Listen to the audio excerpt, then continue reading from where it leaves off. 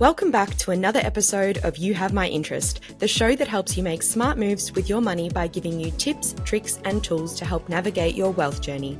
I'm your host, Evelyn Clark, Director and Finance Broker at Everlend. Before we begin, we would like to acknowledge the traditional owners of the land from which we are recording and you are listening today. We pay our respects to their elders, past, present, and emerging, always was and always will be Aboriginal land. Welcome back to our guest interview series on the You Have My Interest podcast. Today I am joined by Nick Green from Oak Capital to talk all things private lending. For those who don't know what private lending is, it is effectively a investor-backed lending arm. So you've got your major banking and your sort of non-banking lenders that a lot of people have heard about. Then you've also got private lenders who do more specialized lending or generally are providing some sort of a solution or an opportunity for clients to get funding faster than they can potentially through a major bank or because they can't get lending through a major bank. Now, private lending is really only available for business customers or for business purposes. So it's not going to be available for a mum and dad purchasing their first property or their second property. It's generally more so for people that are looking at some sort of business type of finance and aren't eligible for a major bank or need funding a lot quicker, as we'll go through with Nick in terms of what the pros and cons are to using private lenders. Now, Nick's experience, he's been with Oak Capital now for 3 years, joining the business as the head of distribution in 2020.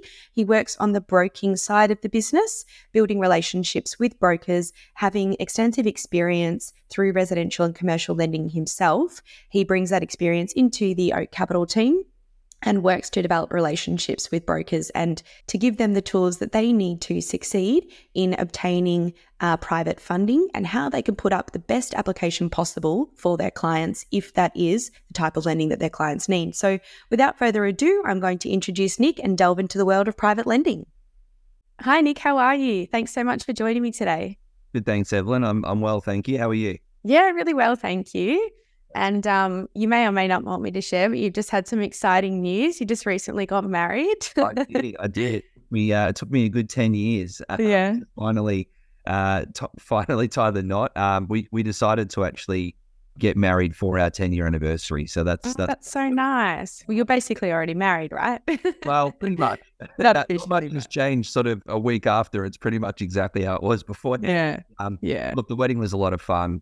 We had a lot of laughs. It was very small, just sort of family and a few close friends. But a lot of fun. Yeah, nice. Oh, well, congratulations. Thank you. And for those who don't know, today we're going to be talking about private lending, which we have discussed previously is definitely sort of more of an emerging market in the finance space. But I would say the majority of people wouldn't really have any clue what private lending actually is. So can you give us a little bit of a background on, first of all, who is Oak and also what is private lending? Yeah, of course. And look, I agree with your comments. I think that private lending has actually been around for a long time. There's some lenders that have been around for over 20 years. Oak Capital has been around for 10 years. We're actually celebrating our 10th anniversary this year. But I think particularly post-COVID, and obviously we're all aware of the impacts to business owners that sort of took place because of lockdowns. I think naturally what it does is it's created a real opportunity for private lenders to really come in and play a role within the finance industry. Sort of pre-COVID, my view personally was that there were a lot of specialist brokers that sort of played heavily in our space. I feel like now you're sort of seeing with us, private lenders are joining aggregator panels. There's a lot more of a borrower need for it because of the fact of serviceability, credit appetite, etc. So I think it's a lot more mainstream now than what it has been traditionally. But to your point, what is private lending? So I guess the best way to explain it from where I sit is to probably look at the market as a whole. So you've sort of got your first tier, or what we call the first tier, which is your banks, sort of your major banks, and then your Macquaries, your INGs. And then you've got your second tiers, which is your sort of major non-banks. So you think about the likes of Liberty, Pepper, Latrobe, etc. And then there's what we call the third tier, which is effectively, where we sit. So, and private lenders effectively capture the market of that the aforementioned lenders are unable to capture for a range of reasons, predominantly around risk appetite. And the lending is on a short-term basis rather than a set and forget long-term lending facility or the traditional sort of lenders operate. So sort of, I guess, private lending in a nutshell without going too deep into products, etc. Your second question was around Oak Capital. So Oak is an alternative non-bank lender. That's sort of how we position ourselves these days, given that there are so many private lenders in market. We've been around for around 10 years now. And the way that we operate is we actually sort of, we raise capital on a deal-by-deal basis. So run two mortgage funds, being a retail fund and a wholesale fund. And that sort of, you can sort of explain what that looks like at a product level, but that's effectively what we do. We offer loans for SME borrowers, so we don't lend to consumers. We only lend to businesses, and the purpose of the funds needs to be business related. Yeah. And, our loan terms are up to 24 months. So typically our standard term is 12 months. If you look at the average term on our book, it's probably about 9.5, but we can go up in 4 months if the exit strategy makes sense. So that's a little bit about it.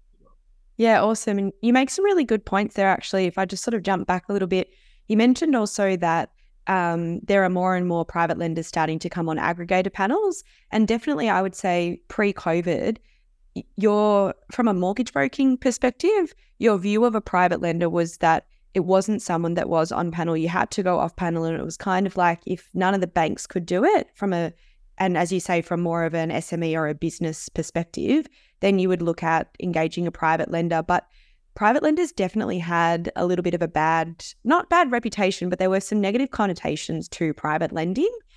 Do you think that view is starting to be reframed and reshaped now, given that there are a lot more players in the market, and particularly as they're coming on aggregator panels, that must give some sort of reassurance to borrowers now that these private lenders have also been ticked off by aggregators in order for them to engage with brokers? Yeah, look, you make a really good point. We're absolutely aligned on that. I think that it's, like any industry, there are some operators in market that, don't necessarily do the right things. And unfortunately for private lending, I think, going back sort of 3 to 5 years, there was a bit of a stigma that existed around private lenders, being that they're out to sort of charge exorbitant fees and really high interest rates, and they're really just there to sort of make themselves money. I think the mindset around that has changed pretty significantly. Certainly post-COVID, like we touched on before. The reality is there is a genuine borrower need for what it is that we do. And given that, private lenders do take on a riskier type of asset or borrower, it is really a rate for risk sort of play. But I think you point around the aggregation piece. My background, I worked at Plan Australia for 7 years myself. So I absolutely understand the broker side of it as well. My tip would be, there are so many private lenders that exist in this market. So making sure that you deal with the approved lenders that are on your panel. Oak's fortunate enough where we're on majority of the panels out there at the moment. But I think one of the things that brokers may not necessarily realize or sort of forget is that in most cases, if you've got PI insurance through your aggregator, if you're dealing with a lender that's not approved on the panel, you're actually not insured or covered as well. And I think that's a real key call out. And that's why some of the more commercial specialists have gone out and sourced their own PI. They've got their own ACL, etc. But by and large, in my experience, the majority of brokers these days are actually setting up as credit reps under the license of the aggregator. So it's really correct. Mindful of. Yeah, absolutely. And you touched on also where Oak Capital gets their funding from in terms of on a deal-by-deal basis. So in terms of looking at the broader range of private lenders, is that the most common way that you do obtain funds? How does that look from a borrower perspective? Yeah, really good question. So I think traditionally private lenders have been set up so that they have investors, and whatever that looks like. You may have, I guess, some sort of mortgage fund. As I mentioned before, Oak runs 2 mortgage funds that sort of coexist. And, in some cases, private lenders actually raise money through their own balance sheet as well. So there's a range of ways that private lenders can obtain their funding and lend their money out. I think the best way to put it is you look at banks. Banks are typically funded by depositors. For private lenders that don't actually have depositors, they've got investors. And so, with an investor basis, it's almost like peer-to-peer lending. So, typically you'll have a transaction that gets formally approved and is ready to be instructed. At that point in time, the capital will then be raised through the investor network. And it's, effectively sort of matchmaking a deal with the right investor based on their appetite and based on the risk appetite of the lender.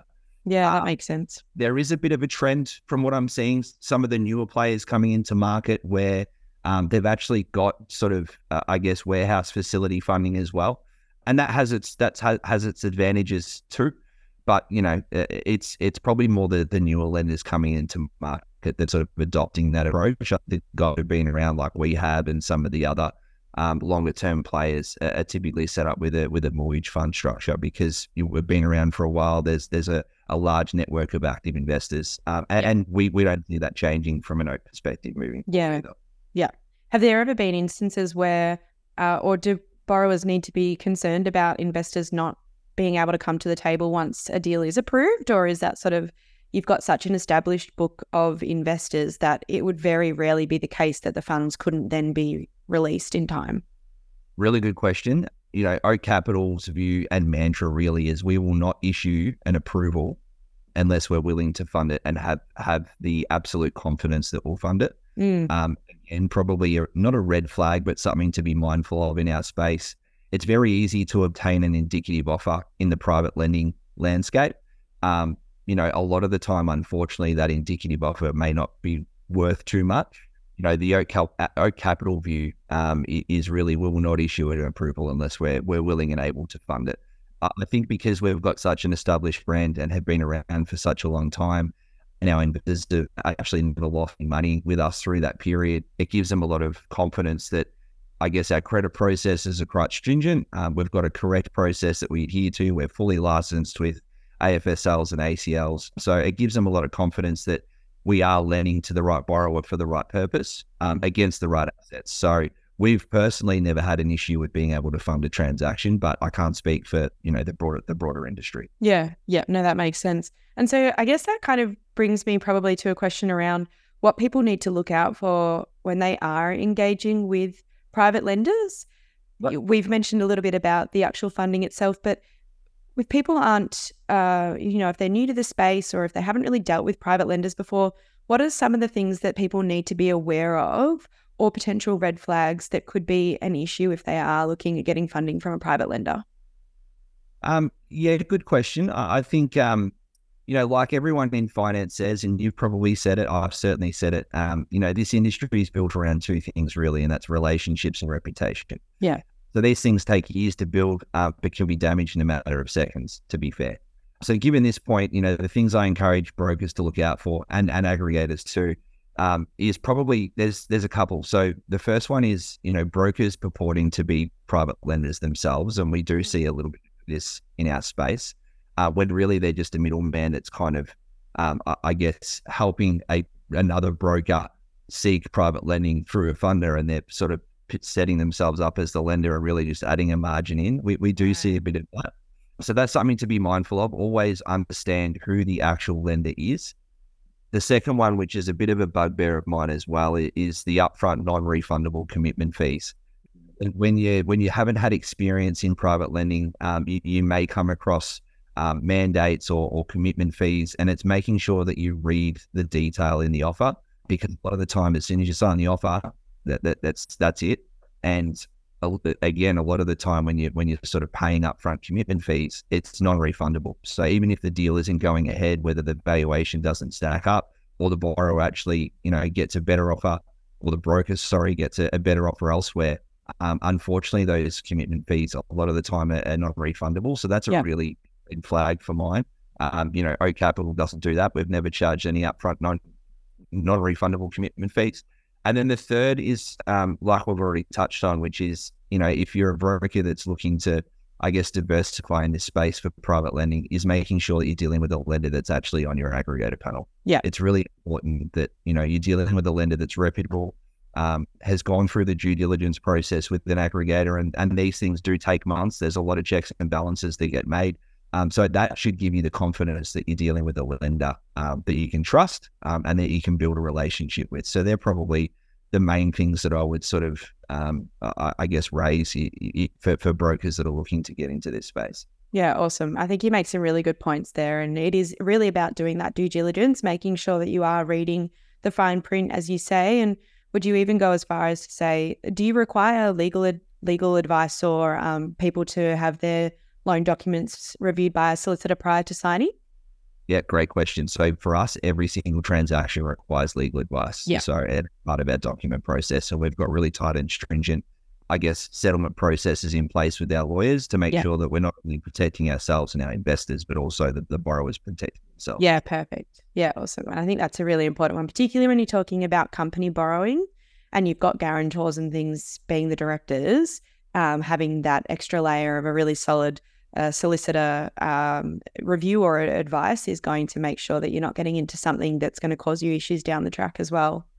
Yeah, I agree with that. At the end of the day, it's an unregulated space, right? So, whilst we've got some pretty strong processes in place and other private lenders do as well, at the end of the day, it is unregulated. So it's that added step of just we're really conscious of reading the offers, reading the mortgage docs and making sure that you're across all the detail and then getting that advice from your solicitor as well. Yeah, perfect.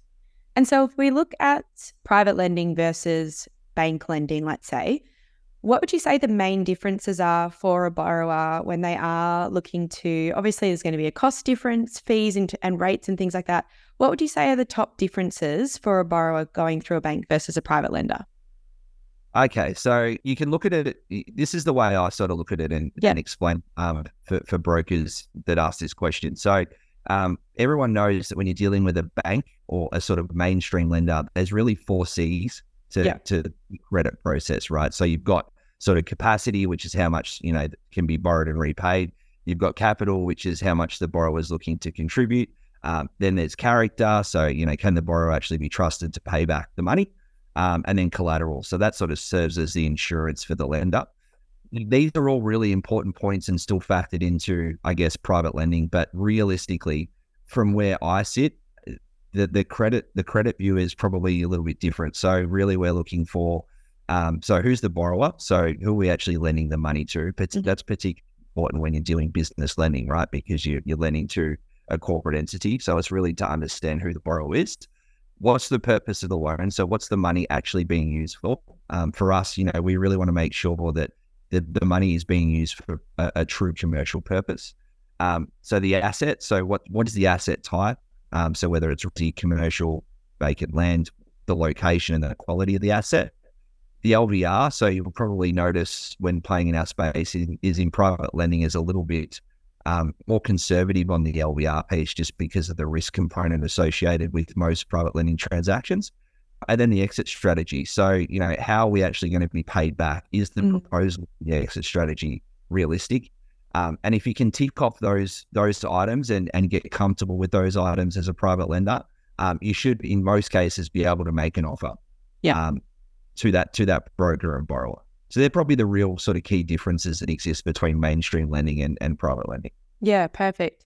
And so why would a client come to a private lender over a bank if they are looking for finance? Yeah, okay. So I guess it could be for a range of things, but typically it's around two points. So you come to a private lender, because it's just not a transaction that's going to fit the realm of a mainstream funder, and that could be because of the asset type, it could be the borrower, it could be for things such as impairment, it might be because of postcode restrictions or the type of asset. We all know that development funding, as an example, is really hard to get through the mainstream lenders and major banks at the moment. Now, while we don't do development funding, there are private lenders that do offer development funding and they do it very well. It could be things because of something like a tax debt, for example. A lot of mainstream lenders won't touch a borrower that's got a tax debt. They won't actually give them the money to pay out a tax debt as well. So it could be for a range of reasons, but typically it's because you have a short-term issue or opportunity. So it could either be an issue or an opportunity where you require funding quickly.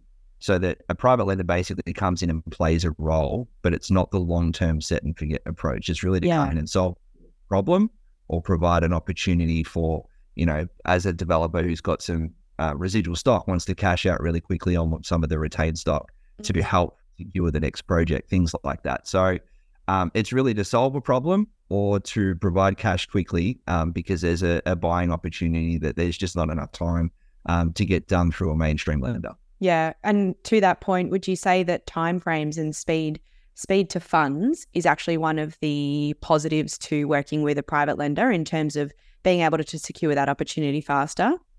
I think absolutely. Yeah. From an Oak Capital point of view, if you want to talk about sort of niches, one of the things that we're really well known for in market is we actually employ a team of full-time CPV valuers. And what that means is, whilst we have the ability to instruct an external valuation from an external valuation firm and provider, we also have the ability to do property research internally if there is a time-critical transaction. So having the ability to turn around property research within the space of a few hours or a day versus, a week or two, depending on the asset type and location, gives us a really good sort of a unique advantage in market. And it's probably what we're well known for, getting a deal in on a Tuesday and being able to settle it by a Thursday or a Friday. Yeah. It's really powerful, I guess niche offering to be able to take to market. And to be fair, I'd say 80% of what we do is around time sensitive opportunities. Yeah, awesome. Whereas compared to when you look at, there's so many things that we can delve into there. But if you look at, for example, the difference that it would take for that same transaction to go through potentially a major bank or, even like a second tier mainstream lender, it could take them weeks or months to get the same outcome. And yes, they may save a little bit potentially on rate or fees, but overall that may actually mean that the client misses out on an opportunity.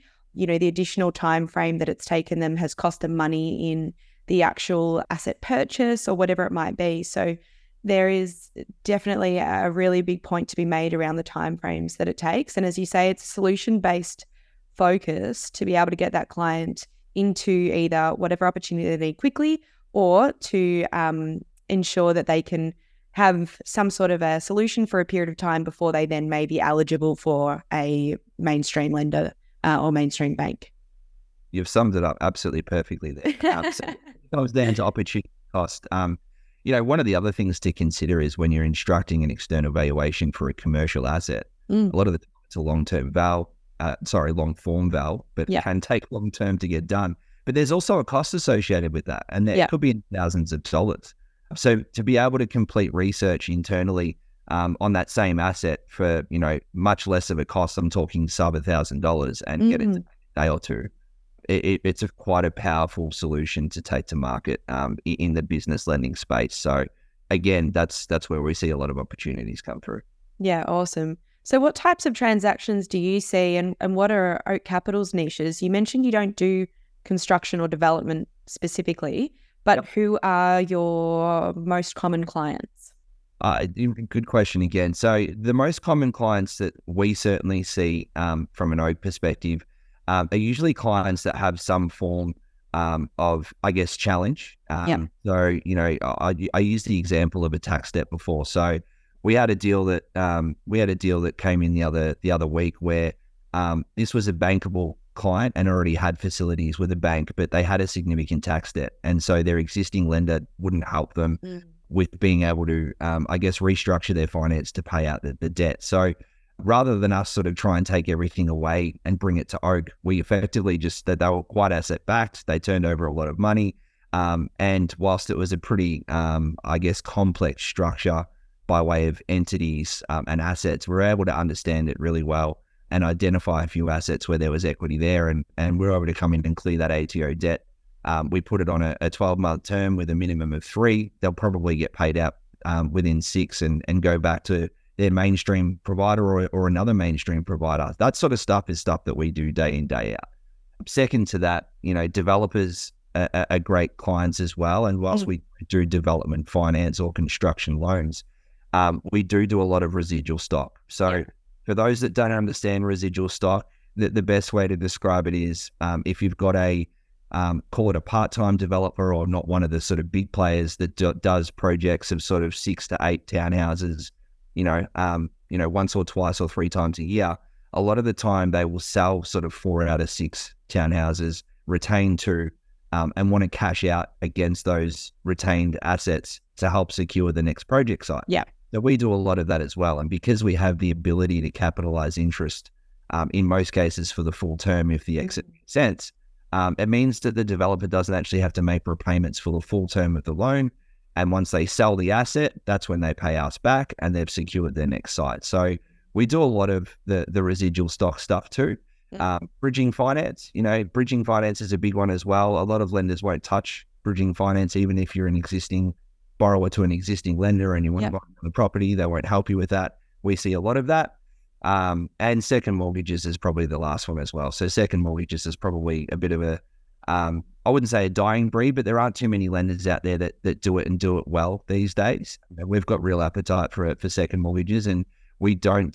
There's some requirements that we don't need as well to make it quite quickly. So the ability to not have to get sign off from the first mortgagee and just get that done again, offering a quick solution is pretty unique as well. Yeah, awesome. And so just to touch on second mortgages in a little bit more detail, if someone's not aware of what that means and why they may need that, and probably for my own personal learning as well, but with the second mortgage, is that generally because they're needing to top up the loan a little bit more and they can't get any more funds, or the loan to value ratio can't budge any higher from their existing lender? Or you can just, you can get a little bit more cash out of an existing property without bringing the debt over to Oak? That's exactly right. So sometimes, and understandably so, the borrower may not want to take the entire debt across to a private lender because the rate is higher, and that's fair, understood. So, having the ability to offer a second mortgage product where we're only taking a smaller amount over that asset as a registered second mortgage gives us the ability, or gives the borrower the ability to actually maintain their existing, structure with their existing lender. And to be able to do that quickly to provide cash for whatever reason, like we see a lot of business owners, whether it's coffee shops, whether it's restaurants, a lot of hospitality, and the fitness industry as well, come to us for a second mortgage when they only need it for sort of 3 to 6 months, which is fine. Okay. And it's really just whether it's to do a fit out on the actual place of business, or whether it's because it's to help with cash flow, whatever it may be. We see a fair bit of that as well, and being able to make an offer to help these business owners with those sort of opportunities is a really good feeling, because there's a lot of mainstream lenders that can't actually do that. So having that ability is pretty awesome. Yeah, awesome. And so basically, as long as you mentioned all those parameters before as to what goes into assessing the appetite for the transaction from a risk perspective or from credit's perspective, but as long as all of those factors in terms of the purpose of the fund stack up, and then you've got the security to take, so that asset or that property to take as well, that's where it can basically fit into a private lender's appetite. Yeah, it can. And I think the other one that's important is the exit strategy. Yeah, like at the end of the day, so from an Oak perspective, once again, we are effectively, we are entrusted with our investors to lend out their money, right? So we want to make sure that we can get their money back. And so therefore the exit strategy needs to make sense. So whether that's through refinancing to another lender at the end of the term, that's fine. If you do put on there that you do sort of suggest to us that the exit strategy is to refinance, then we're probably going to want to see some detail around income. And that's sort of a normal part of any credit assessment process. If the exit strategy, however, is to sell the asset that we've taken security over, or to sell another asset, then that's okay as well. And what we'll do is we've got a customer care team that check in with the borrower and the broker at certain milestones throughout the term, just to make sure that, the property's been listed and all that sort of jazz, and that the strategy and the time period that we've set for that is still looking like it's achievable. So, it's just putting those checks and balances in place to make sure that the funds can be repaid and be repaid based on what was, initially proposed. And in some cases, if that's not, the ability is not there to do that, you want to make sure again that you're dealing with a lender that has the ability to extend too. So, what the offering we have at Oak is to provide an extension, to help a borrower. At the end of the day, we're here to provide solutions, not to do the wrong thing by the borrower. Yeah, exactly. Yeah, absolutely. No, that makes sense. And so probably a couple more questions for you. One around the determining of rates and terms.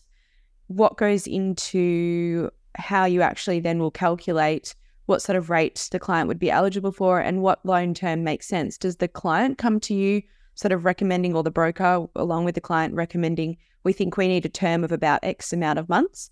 Or is that something that you'll look at from your experience in taking on similar transactions? How do you determine that? It really depends on the, I guess, what is the opportunity that we're looking at? What is the structure of the transaction? So I'll start with a second mortgage. Second mortgage is at high interest rates. So that's just being completely transparent. You're sort of looking at a percentage per month. Now that is quite expensive. So you don't really want to be offering a second mortgage for 12 months because it's not in the best interest of the borrower. So in that sense, you may only offer a maximum of 6 months. If you're looking at a different type of transaction where I mentioned before residual stock, so that may you may offer an 18-month term because it may take that amount of time to be able to sell the asset, or because the project may take some time to settle. So that would mean that you would be offering a longer term. But when you look at the rate and fees, I guess it really comes down to risk. So where is the asset located, and more importantly, what type of asset is it, and what's the quality of it? So for a residential house in a metro suburb, you're going to get your better interest rates because it's a nice asset. There's no complexity to it. It's in an area that everyone's familiar of. The reality is for us, we're backed by investors, so it really comes down to the appetite of the investors as well. They want to see a rate of return on their money. And therefore, the higher the risk, the higher rate of return that an investor would want to see. So that's probably the best way that I would explain it. Again, it'll be whether the security type is a residential asset or whether it's a commercial asset. If it's a commercial asset and it's a warehouse, or it's actually something a little bit more specialized, it would be viewed as a little bit more of a risk. Therefore, a rate for risk, it will attract a higher interest rate. We're pretty simple with how you sort of, I guess, approach the pricing discussion for our retail product, which is, it's through our retail mortgage fund. What that means is at a product level, it's really our premium product, which means, residential assets or really standard commercial assets like a shop front, for example, we always require a full valuation. So what that means is we wouldn't use our internal valuations team. We would use an external valuation provider. And it typically means that we've got time to do that. So it's not a time sensitive transaction. So if you're looking at a metro house in, call it Q, for example, and we've got 2 weeks to get a val, then you're going to get a rate of, circa 9.5%, which is pretty cheap in the private lending market. At the same time, if you've got a borrower that's got some issues around defaults, or, they're discharged bankrupt or something like that, and the asset type is, it's a commercial asset and it's a little bit more regional, then that would be done for our wholesale fund, which is what we call Accelerate. Now, we call it Accelerate because we don't require an external valuation, and we can use our own internal valuations team, which means we can settle really quickly. And I guess there's no need for that external val. So again, that would be a slightly higher rate, but that's how we sort of view it. It really depends on what the asset and the borrower type is and what the needs, and then we sort of price it up accordingly. Whilst we have a product guide and a matrix, really every single transaction is priced up on its own merit.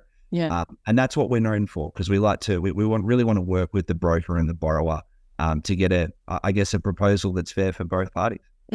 Yeah, absolutely. I think you summed that up really nicely, and it paints a picture in terms of how that is assessed from the lender's perspective, as much as what the borrower can expect going into a transaction like that. So yeah, that's awesome. Is there anything else that you think is worth noting for potential borrowers, whether they be developers, whether they be business customers looking for a fit out, whatever it might be? Is there anything else that you would recommend that they think about, or potentially opportunities that they may be wanting to get through a private lender that they don't have the opportunity to through a major bank?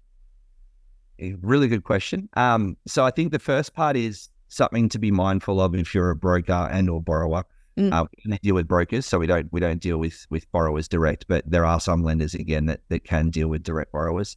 It's really about being honest and upfront about everything from the get-go, because in my experience, you'll get a transaction proposal that comes through, you read through it and yes, okay, there might be some minor issue there that really means that a mainstream funder can't come in and play a role for that particular borrower. But then we go through our due diligence process and our credit process and we find out, that there's a real issue that hasn't been, I guess, really discussed with us. And that can change what the proposal from a lending perspective looks like at a rate and fee standpoint. And the last thing you want to do as a broker is make provide a proposal to a borrower. And then once the credit process has been done, that proposal changes because, been something that's been identified through that process. So my advice would be honest and upfront from the outset about everything. The reality is private lenders have seen everything, all sorts of wonderful things. You're better off just telling us everything you know about the borrower and the borrower telling you as a broker everything that they know so that we can save time and that the proposal doesn't change at any point in time. And we can provide a solution quickly. So that's probably the first point or the first answer to the question. Yep. The second one's around opportunities. I think as a broker, if you're trying to diversify into this part of the market, the reality is most brokers have self-employed customers. Okay. So whether the self-employed customer, has leases on properties or they're looking to get cash out on some of their assets in order to jet back into the business. These are the sorts of conversations you need to be having other than, what's the best rate you want for your home loan. The other one is engaging with accountants. And I think it's a really good opportunity for a mortgage broker. If you've got sort of a strategic relationship with an accountant or a referral relationship with an accountant, ask the question, are you working with some of your clients at the moment around tax debts? Because the reality is I can actually help you provide a solution from a tax debt standpoint as well. So whilst it's not advice, it's just some thought bubbles to consider. Because the reality is there's over 60 billion in unpaid tax debt post-COVID. That's a lot of borrowers that need a solution out there, a lot of business owners that need a solution to pay that back. And, private lenders can play a real role in helping with that. Yeah, absolutely. You've brought up a really interesting point there. I've actually just read an article or saw a headline for an article. I didn't even read the article. But I saw a headline for an article just recently in the last couple of days talking about how much tax debt that there actually is. And yes, post-COVID, there has been quite an exponential increase in the amount of tax debt, but it's sort of, I think, just landing now as to a situation where the ATO are now actually really starting to need that to be paid because they've given borrowers or they've given business owners, I should say, a lot of probably a little bit of slack coming out of the back of COVID, knowing that a lot of businesses have been in financial difficulty in order to pay that back. But now they're actually starting to getting a little bit tighter on when they need those funds to be repaid. And you're absolutely spot on. The reality is during lockdown and during that sort of real COVID era for us, the ATO were instructed to just leave tax debt component alone completely. So there were no phone calls being made. There were no emails being sent to these business owners and individuals around tax debts. But now, given that the bill is so large and the actual, the debt that Australia as a country has is quite significant, they need that money back. And we're sort of hearing figures of, there's over 120 to 130 director penalty notices being issued on a daily basis. Jeez. Now, I'm not an accountant, but for those that don't know what director penalty notices are, or DPNs as they're sort of referred to, is it's effectively if you've got a business tax debt, you can actually become personally liable. So, and that's a bit of a scary thought. So, with 120 odd notices of DPNs being issued on a daily basis, it's very significant. So again, to put a positive lens on it for finance brokers, there's a real opportunity there to help both your existing self-employed customers, but also to go out and help new and identify new self-employed customers through other referrers. Yeah, absolutely. Well, thank you, Nick. I've really appreciated you coming on the podcast today and sharing your insights. I think this is a fantastic episode, not just for those business owners out there that are looking to borrow or are getting into, or I guess, sizing up some opportunities that they may have from a personal wealth creation perspective, but also for brokers that may be looking to, as you say, diversify more down that realm or have a lot of business clients that they're wanting to assist, and make sure that they give them that really sort of holistic financial assistance. So I really appreciate you sharing your wisdom and taking the time today. And yeah. Evelyn, thank you so much for having me on. I really appreciate it. I love the chat. I agree with your sentiment. It's such a growing part of the market, and there's so much opportunity that exists for brokers, particularly those that are really sort of delving into this space. So I'd encourage any brokers that are listening to the podcast to reach out to some of the private lenders that exist on their panel, or reach out to their aggregator BDM to identify who those lenders are. By means, reach out to O Capital. We're here to help as well. So yeah, anything that we can do to support you and your business customers, we're here to help. And again, Ev, thanks for having me here today. Pleasure. Thanks so much, Nick. Thanks for listening to this week's episode of You Have My Interest. Remember to subscribe to the show on your favourite podcast player. To find out more about how Everlend can help educate and empower you to achieve your goals with finance and property, just visit everlend.com.au/podcast and book in a free discovery call.